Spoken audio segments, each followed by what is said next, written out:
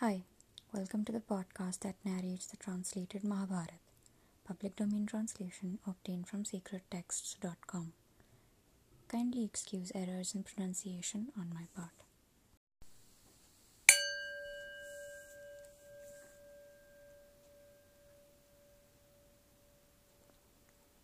The Mahabharata, Adi Parva, Section 1. Om. Having bowed down to Narayan and Nar, the most exalted male being, and also to the goddess Saraswati, must the word Jai be uttered. Ugrasrava, the son of Lomaharshana, surnamed Sauti, well versed in the Puranas, bending with humility, one day approached the great sages of rigid bows, sitting at their ease, who had attended the 12-year sacrifice of Shaunak, surnamed Kulpati, in the forest Naimisha. Those ascetics, wishing to hear his wonderful narrations, presently began to address him, who had thus arrived at the recluse abode of the inhabitants of the forest of Naimisha. Having been entertained with due respect by these holy men, he saluted those munis with joined palms, even all of them, and inquired about the progress of their asceticism. Then all the ascetics being again seated, the son of Lomaharshana humbly occupied the seat that was assigned to him. Seeing that he was comfortably seated and recovered from fatigue, one of the rishis, beginning the conversation, asked him, "Whence comest thou, O lotus-eyed Sauti, and where hast thou spent the time? Tell me who asked thee in detail." Accomplished in speech, Sauti, thus questioned, gave in the midst of that big assemblage of contemplative munis a full and proper answer in words consonant with their mode of life. Sauti said, having heard the diverse sacred and wonderful stories which were composed in his Mahabharata by Krishna Dvaipayana and which were recited in full by Vaishampayan at the snake sacrifice of the high-souled royal sage Janmajay, and in the presence also of that chief of princes, the son of Parikshit, and having wandered about visiting many sacred waters and holy shrines, I journeyed to the country venerated by the Dvijas or twice born, and called Samantapanchak, where formerly was fought the battle between the children of Kuru and Pandu, and all the chiefs of the land ranged on either side. Thence, anxious to see you, I am come into your presence. Ye reverend sages, all of whom are to me a Brahma, ye blessed greatly who shine in this place of sacrifice with the splendor of the solar fire, ye who have concluded the silent meditations and have fed the holy fire, and yet who are sitting without care. What, O ye Dvijas, shall I repeat? Shall I recount the secret stories collected in the Purana, containing precepts of religious duty and of worldly profit, or the acts of illustrious saints and sovereigns of mankind? The Rishi replied, "The Puran first promulgated by the great Rishi Dvaipayana, and which after having been heard both by the gods and the Brahma Rishis, was highly esteemed, being the most eminent narrative that exists, diversified both in diction and division, possessing subtle meanings, logically combined and gleaned from the Vedas, is a sacred work. Composed in elegant language, it included the subjects of other books. It is elucidated by other Shastras and comprehended the sense of the four Vedas. We are desirous of hearing that history also called Bharat, the holy composition of the wonderful Vyas, which dispelleth the fear of evil, just as it was cheerfully recited by the Rishi Vaishampayan under the direction of Dvaipayana himself at the snake sacrifice of Raja Janmajaya.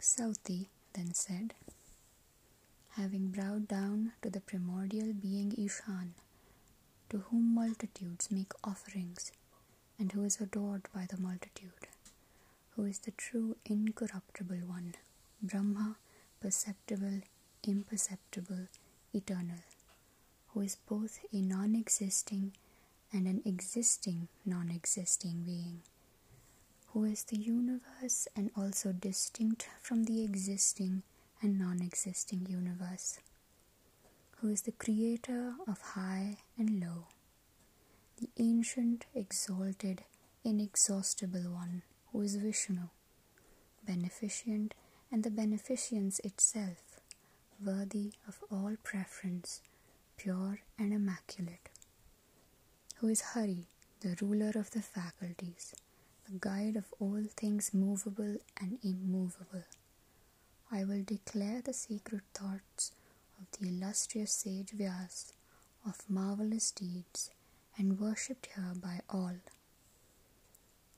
Some bards have already published this history, some are now teaching it, and others, in like manner, will hereafter promulgate it upon the earth. It is a great source of knowledge, established throughout the three regions of the world. It is possessed by the twice born, both in detailed and compendious forms. It is the delight of the learned for being embellished with elegant expressions, conversations human and divine, and a variety of poetical measures. In this world, when it was destitute of brightness and light, and enveloped all around in total darkness, there came into being, as the primal cause of creation, a mighty egg, the one inexhaustible seed of all created beings. It is called the Mahadivya, and was formed at the beginning of the Yuga, in which we are told was the true light Brahma, the eternal one, the wonderful and inconceivable being, present alike in all places, the invisible and subtle cause, whose nature partaketh of entity and non-entity. From this egg came out the Lord Pitama Brahma, the one only Prajapati, with Suraguru and Sthanu. Then appeared the 21 Prajapatis, which were Manu, Vashisht, and Parameshti. 10 Parachetas, Dakshas, and the 7 sons of Daksha. Then appeared the man of inconceivable nature, whom all the rishis know, and so the Vishwadevas, the Adityas, the Vasus, and the twin Ashwins, the Yakshas, the Sadhyas, the Pisachas, the Guhyakas, the Pitris. After these were produced, the wise and most holy Brahma Rishis, and the numerous Raja Rishis, distinguished by every noble quality. So the water, the heavens, the earth, the air, the sky, the points of the heaven, the years, the seasons, the months, the fortnights, kalpakshas, with day and night in due succession. And thus were produced all things which are known to mankind. And what is seen in the universe, whether animate or inanimate, of created things, will at the end of the world, and after the expiration of the Yuga, be again confounded. And at the commencement of other Yuga, all things will be renovated, and like the various fruits of the earth, succeed each other in the due order of their seasons. Thus continueth perpetually to revolve in the world, without beginning and without end, this wheel which causeth the destruction of all things. The generation of Devas in brief was 33,333. The sons of Dev were Brihat-Bhanu, Chakshus, Atma, Vibhavasu, Savita, Richika, Arka, Bhanu, Asha, Ravi. Of these Vivaswans of old, Mahya was the youngest, whose son was Devavrat. The latter had for his son Suvavrat, who we learn had 3 sons, Dasajyoti, Satyajyoti, and Sahasrajyoti, each of them producing numerous offspring. The illustrious Dasajyoti had 10,000, Satyajyoti 10 times that number, and Sahasrajyoti 10 times the number of Satyajyoti's offspring. From these descended the family of the Kuru, the Yadu, and of Bharat, the family of Yayati and Ishvaku, also of all the Rajarishis. Numerous also were the generations produced, and very abundant were the creatures and their places of abode. The mystery which is threefold, the Ved, Yog, and Vidyan Dharma, Artha and Kama, also various books upon the subject of Dharma, Artha and Kama, also the rules for the conduct of mankind, also histories and discourses with various rishis, all of which, having been seen by the Rishi Vyas, are here in due order mentioned as a specimen of the book. The Rishi Vyas published this mass of knowledge in both a detailed and an abridged form. It is the wish of the learned in the world to possess the details and the abridgment.